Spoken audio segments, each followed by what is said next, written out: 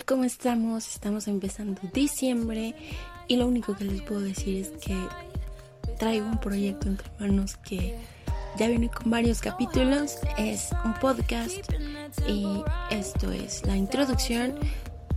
Espérenlo sin expectativas, pero espérenlo.